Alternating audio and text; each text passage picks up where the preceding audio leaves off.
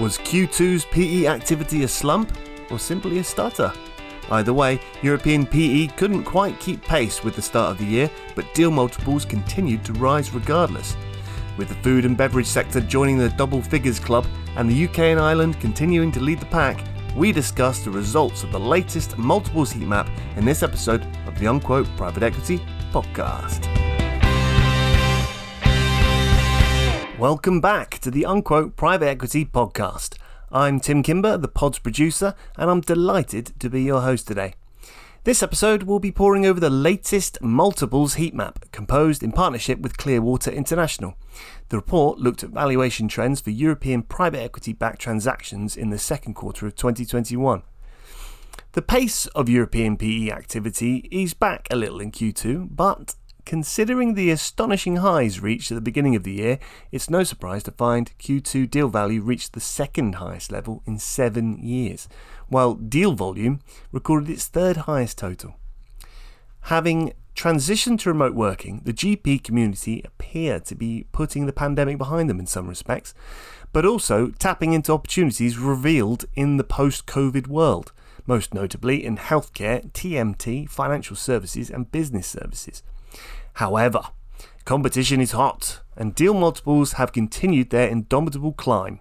In Q2, the average EBITDA multiple paid over the last 12 months for European PE-backed transactions reached a whopping 11.8 times, a new record and the fifth quarterly increase.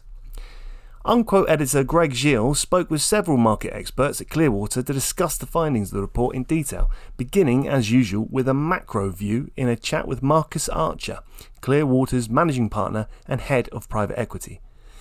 For a more focused, selective examination, Greg spoke with Clearwater partner Richard Goldsack about the busiest region in Europe, the UK and Ireland, and then with Clearwater managing partners John Sheridan and Philippe Gezinek on the trends driving the food and beverage sector. Lots to get stuck into then. So, without further ado, here's Greg and Marcus Archer to discuss the overall trends affecting PE pricing in Q2.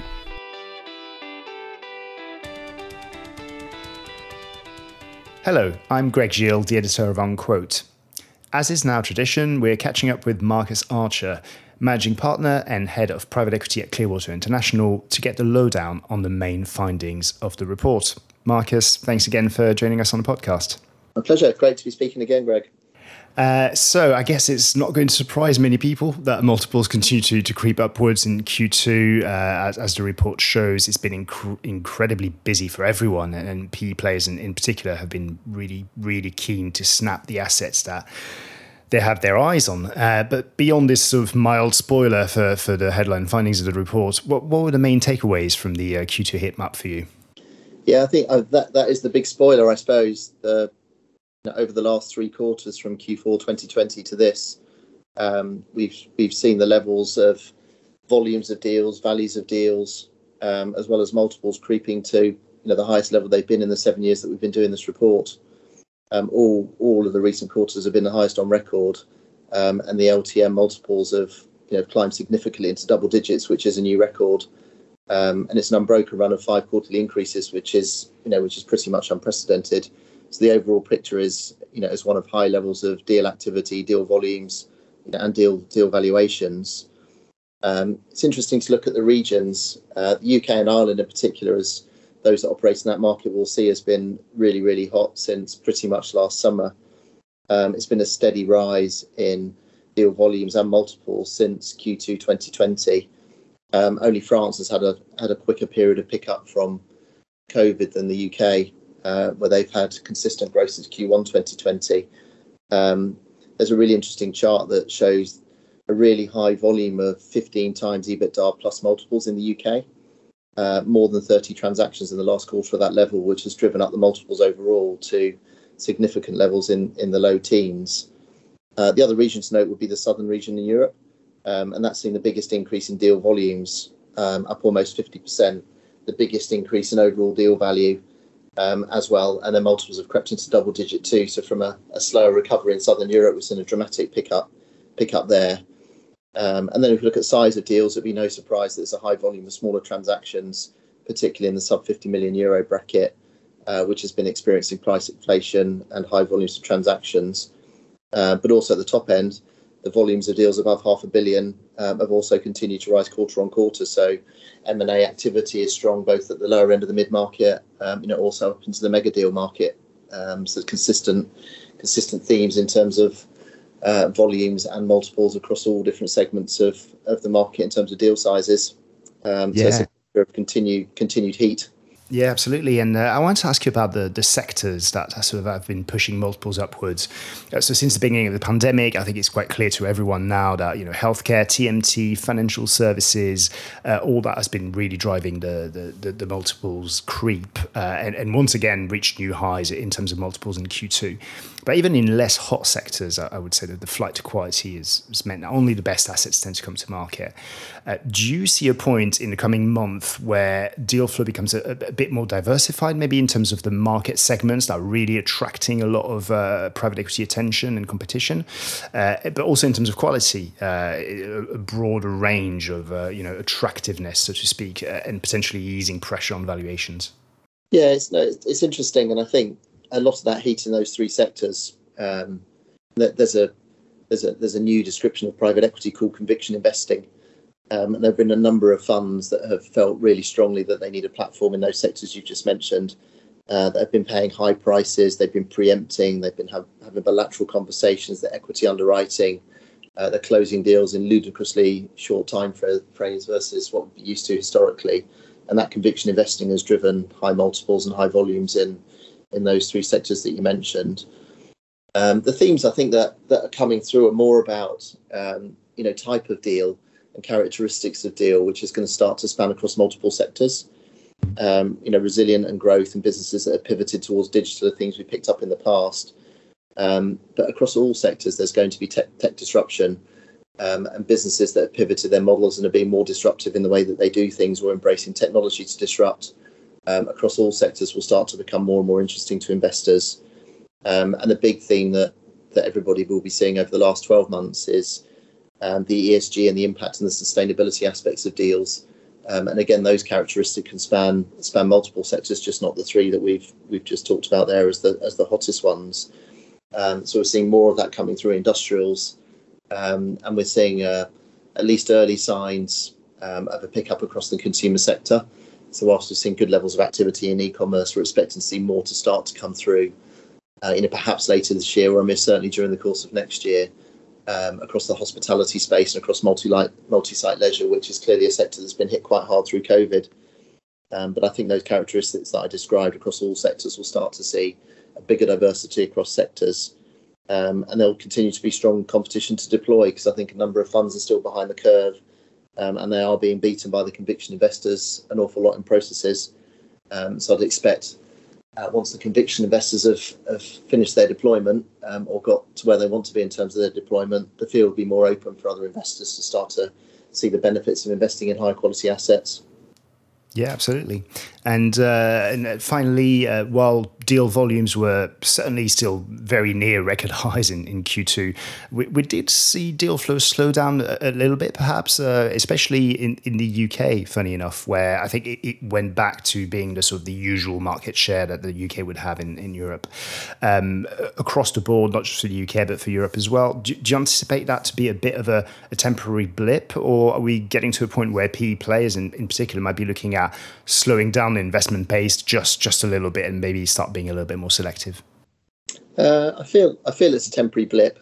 How sustainable the heat that we saw through the end of last year and the earlier this year is there to question, and is that going to carry on for another 6, 12 or 18 months? I don't think anybody can really know, but everyone will have views. If we look at our own volumes of work, we had a quieter Q2 over Q1, but Q3 and Q4 look really strong. If we look across the due diligence market and you try to find a financial diligence or commercial diligence house to help over the summer, they're all stacked out and you can't get anybody to do any work for at least 4 to 6 weeks in most cases. And that all points to a strong period of completions in Q4 and Q1, which is a bit of COVID catch up, a bit of tax. Q2 was a heavy period of pitching and preparation, which is continuing through the summer. So we're expecting another wave of process launches to come after the summer period and through the winter. So I think Q2 being light will be corrected in Q3, where we see high volumes again, which will continue into Q4. Yeah, and again, for the purpose of clarification, by light we still mean very, very busy indeed, and yeah, I'm sure we'll see the result of these sort of these pipelines progressing in the Q3 heat map, and then most likely the Q4 one as well.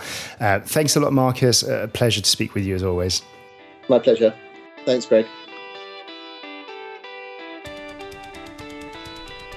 Fascinating stuff. And it sounds as though Q2 will be considered a mere stutter in European PE's barnstorming growth trajectory. Whatever the case, one of the biggest drivers is likely to be the powerhouse of the UK and Ireland, which remained the most active market in Europe, despite a slight slowdown. A rich pool of attractive assets in the technology, financial and healthcare sectors helped push average entry multiples to new heights in Q2. Greg Gilles caught up with Clearwater partner Richard Goldsack to get his take on the multiples increase in the British Isles and what to expect for the rest of the year.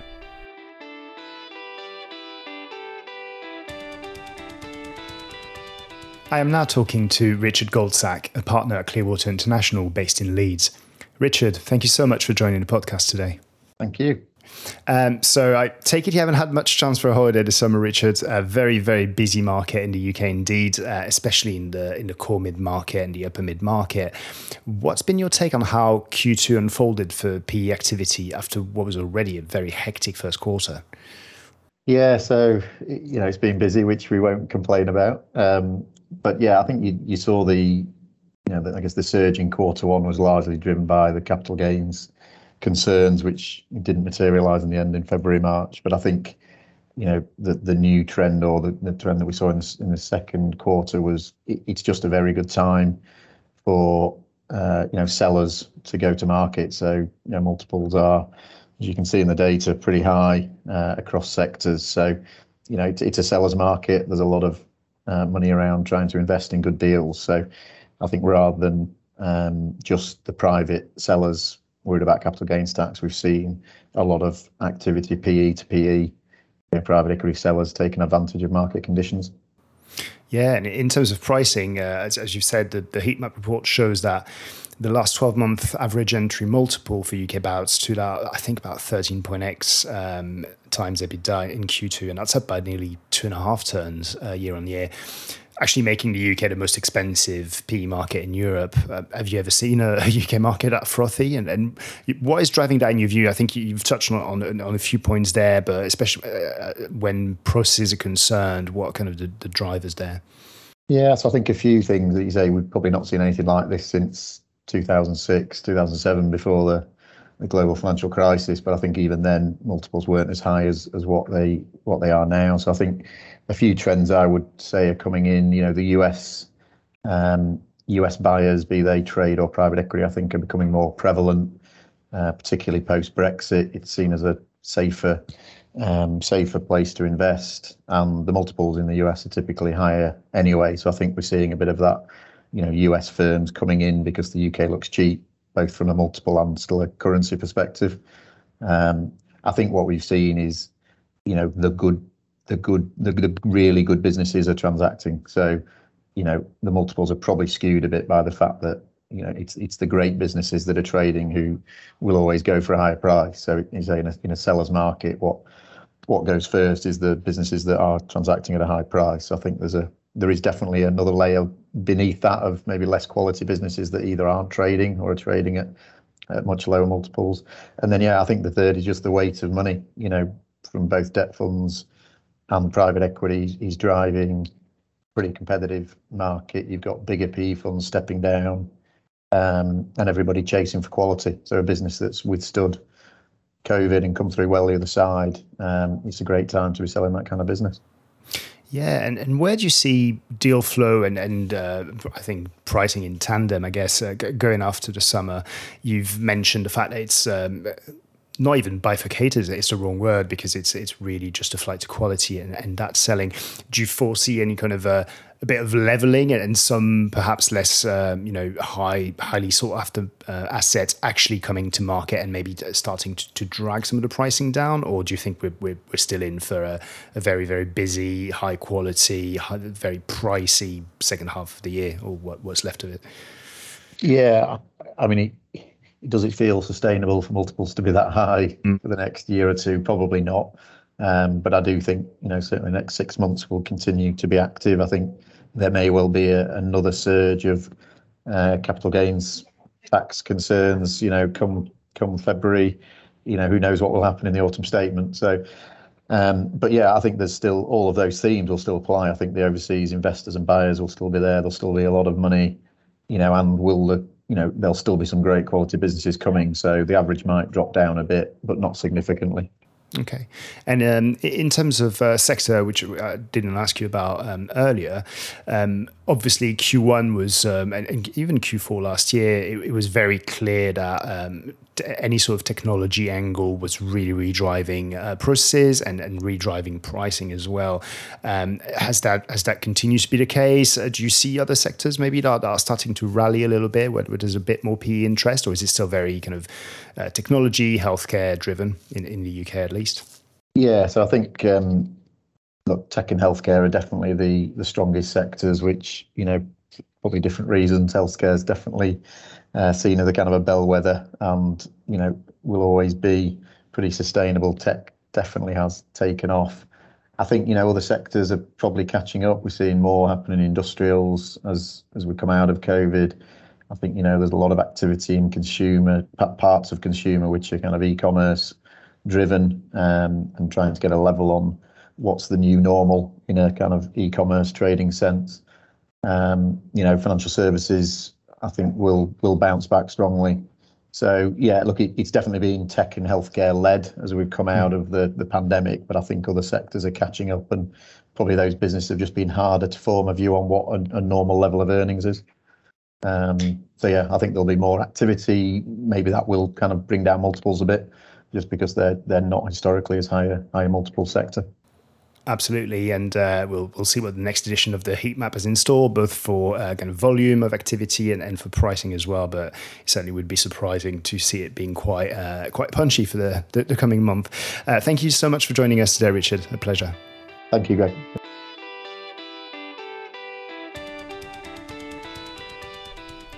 Well, some really interesting takeaways there. But now for some other interesting takeaways in the food and beverages sector. This was one of the few business segments that until recently was still seeing average entry multiples in the single digits.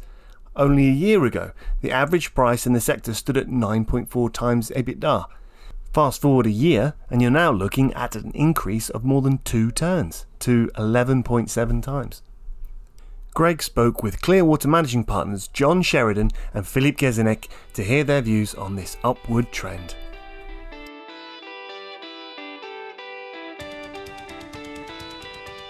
I'm now joined by John Sheridan, managing partner at Clearwater International in Ireland. Hi, John.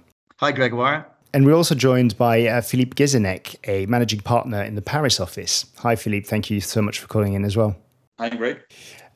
Right. Up until recently, food and beverages was one of the few market segments that was still seeing average entry multiples in the single digits for PE buyouts, according to the Clearwater multiples heat map.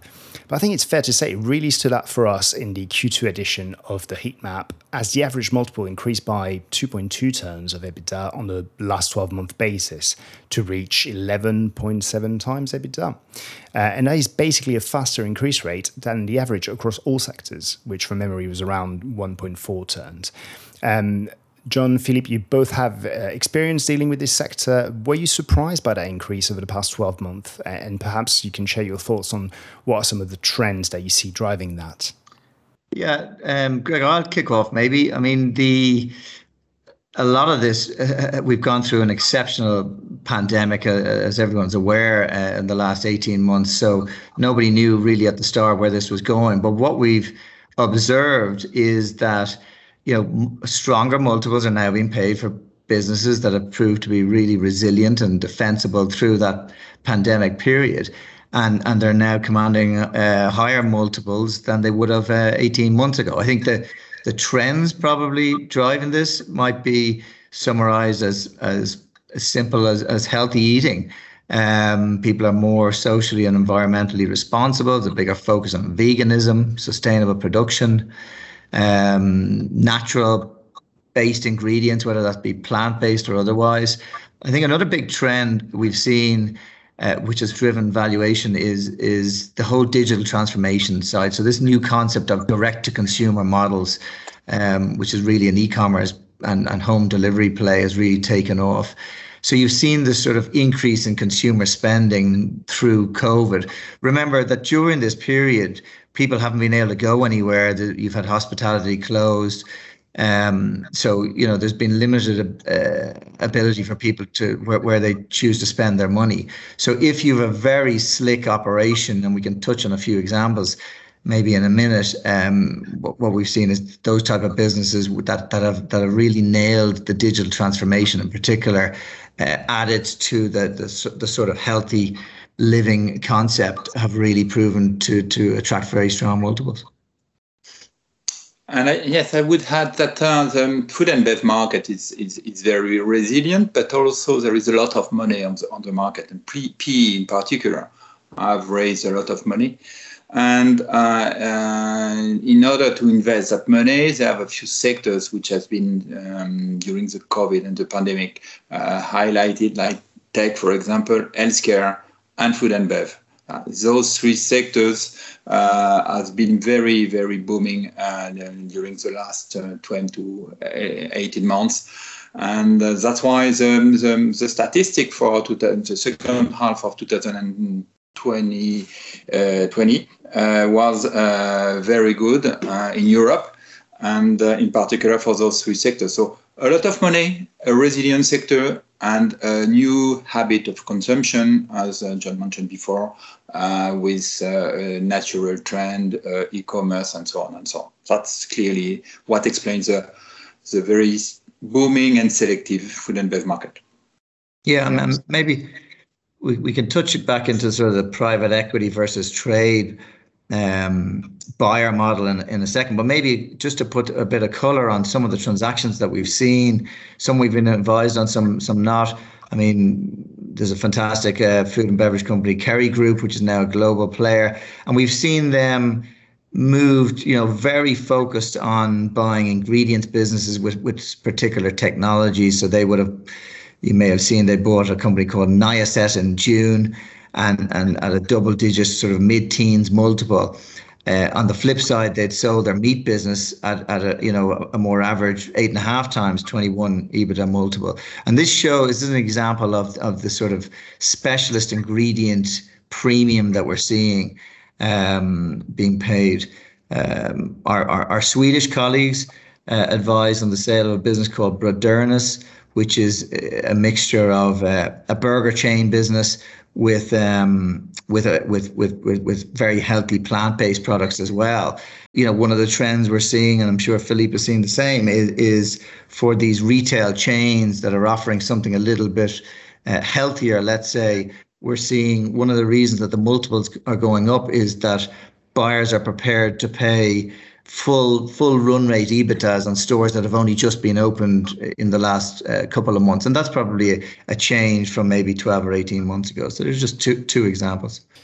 Yeah, absolutely. And I think looking at recent, especially at the larger end of the market, recent buyouts in this space, I think we've seen Solina, which is obviously very specialized ingredients. I think that was quite a punchy multiple, but others have been a bit more normal, if we can define normal these days. But so you're right, a lot of dispersion, I think, within that. And you've touched on the one aspect that is really interesting is the amount of capital that private equity brings to the table that needs to be deployed, and how that impacts trends. I would have thought of food and beverage as one of the sectors where the competition between PE players and strategics would be quite fierce.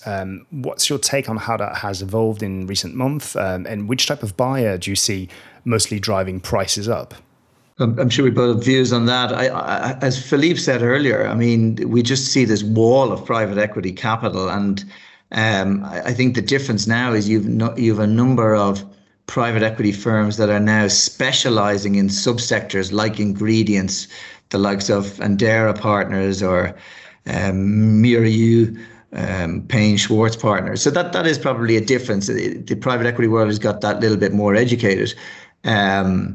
And you've got the size of these funds, like the likes of Bain Capital came out as the buyer of choice for Vallejo Foods.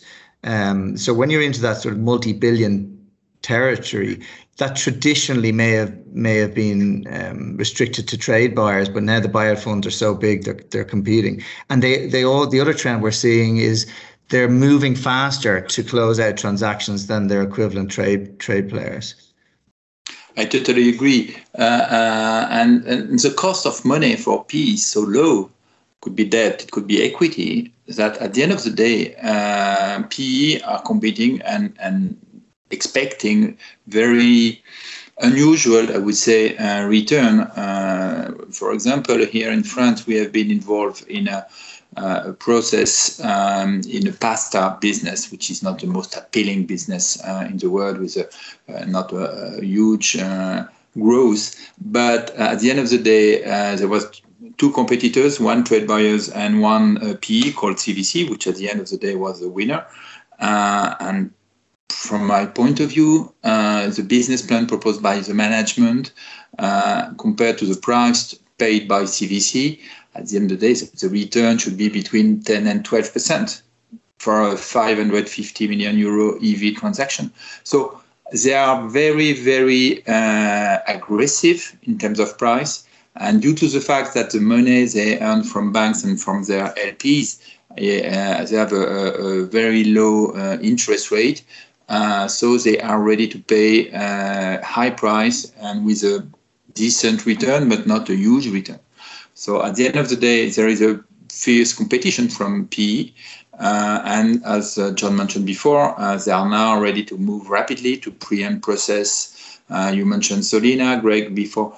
Solina has been preemptive at something like 8.5 times the EBITDA. So at the end of the day, when there is a beautiful niche player, the price is, I would say, crazy or very high multiple. In particular in those sectors, which is gluten-free, meat-free, this kind of new products or natural ingredients, beautiful brands. If you have some specific assets or specific market share, more than 15 times EBITDA is something you can see very frequently. Yeah, and you've mentioned some trends here that are obviously that have been accelerated by the pandemic, but most of them were actually there before that, and I think we've seen that interest peaking for private equity before that. Just in a couple of minutes here at the end, could I get your take on what do you expect when it comes to activity in this segment over the coming month? Are we still likely to see quite a lot of attention from private equity and trade? And do you expect pricing to move maybe a little bit differently? Is it more likely to settle on a bigger dispersion of multiples? I think what we have to differentiate almost is the really big buyout transaction sizes. Like in the press currently, we're seeing, the very active sale of Morrison's, and to that sort of private equity versus trade debate. I mean, that's very much looking like a private equity transaction with Fortress Investment Group, having already bid at 11 times EBITDA, and you're seeing other parties come to the table like Clayton, Dublier and Rice, and who have now got backing from GIC, the Singaporean Sovereign Wealth Fund. So, but again, that's a 9.5, 10 billion transaction. Another interesting one, although not based in Europe, but I think we can take from the trends here.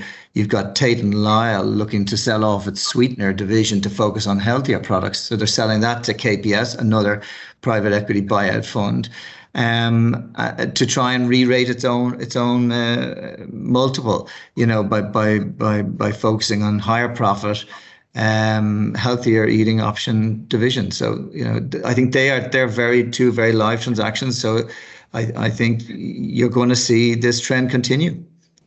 Yeah, clearly, from a French perspective, the PE were so busy in April, May, June, and July. We have decided to postpone until September some sell side process in this food and bev. And we know that the guy from PE are waiting and expecting to maybe to preempt our process. So we clearly expect that at least until the end of the year and maybe next year, we will continue to have this trend with high multiples, fierce competition between trade and PE, and also some cross-border transaction, which was not the case in particular in Southern Europe, but from time to time we now see some groups coming from foreign countries and considering some acquisition in France or in Spain, in Italy. So yes, market will continue to be very, very booming in the coming years. I'm afraid it's all we have time for, but certainly a fascinating sector to look into and quite a lot of processes to keep an eye on indeed. John, Philippe, thank you very much for being with us today. Thank you, Gregor. Our pleasure. Thank you, Greg. Bye-bye.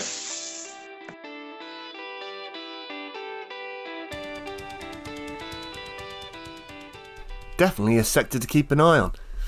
There's much more to the report, of course, so I recommend you download a copy and discover how entry multiples have been progressing in all the other regions of Europe, besides the UK and Ireland, as well as how pricing is differentiated between sectors.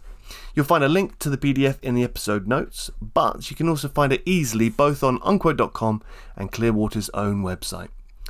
That's it for this episode of the pod. Look out for a special In Conversation With edition in a couple of weeks' time featuring Adam Turtle from Reed Partners.